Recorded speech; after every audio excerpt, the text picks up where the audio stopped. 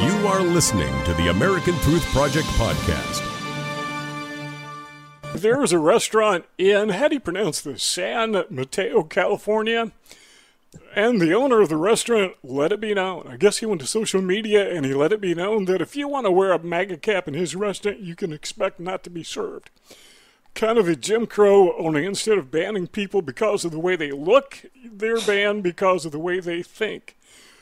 Blue people are in, red people are out. No MAGA caps whatsoever. All right, Barry, before you run away with this, I want to ask you, have you ever noticed, and I've noticed this, I don't know that anybody else has, but when you see these coexist bumper stickers, have you noticed that they're always on white people's cars? That's a very progressive statement, believe me, and the ignorance of that bumper sticker astounds me. You've got the symbol of Judaism, you've got the symbol of Christianity, and you've got the symbol of Islam all together. Can't we just coexist?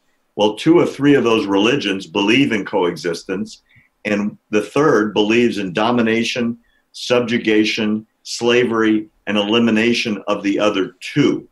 So anyone that's dumb enough to put that bumper sticker on their car ought to take out the Old Testament and read it, take out the New Testament and read it, and then take out the Quran and read it. And if they still want to put that bumper sticker on their car, God help them, they really don't read quite well. So you can coexist with Muslims, but you cannot coexist with Trump backers. I don't get the logic. All right, what do you think of this Christian, not Christian, but this anti-Trump restaurant guy? I have 2 thoughts on it. On the one hand, I don't like being forced to be exposed to things you don't believe in. In other words, if you're in business and you don't believe in gay marriage, but you are forced to do things to support gay marriage, as an example. Or you really hate Trump and Trump's policies, but you have to support a Trump group that wants to rent your restaurant. I kind of get the idea that you ought to be able in commerce to do that. But there's a really fine line between that and discrimination. Where do you draw the line? Is it the Trump hat on a white guy? Is it a Trump hat on a black guy? Is it a Trump hat on a brown guy? Who do you get to keep out and why? And that's a really tough decision. Nobody's making so much money in business that they can make a proclamation. Half the market, half the people out there don't come to my place of business. Don't buy my food, don't buy my booze, don't buy my clothes, don't buy my sporting goods.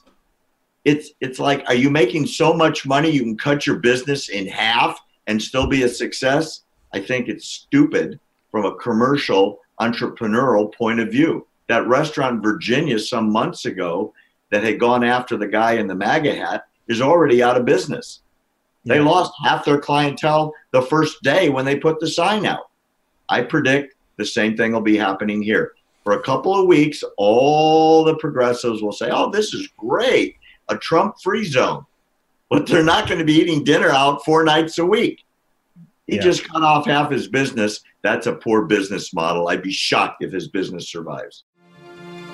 Thanks for listening to the American Truth Project, a 501c3 nonprofit. Please subscribe to our podcast and follow us on our social media channels to stay plugged in to the truth. Go to americantruthproject.org and subscribe to our newsletter to stay informed on the latest news.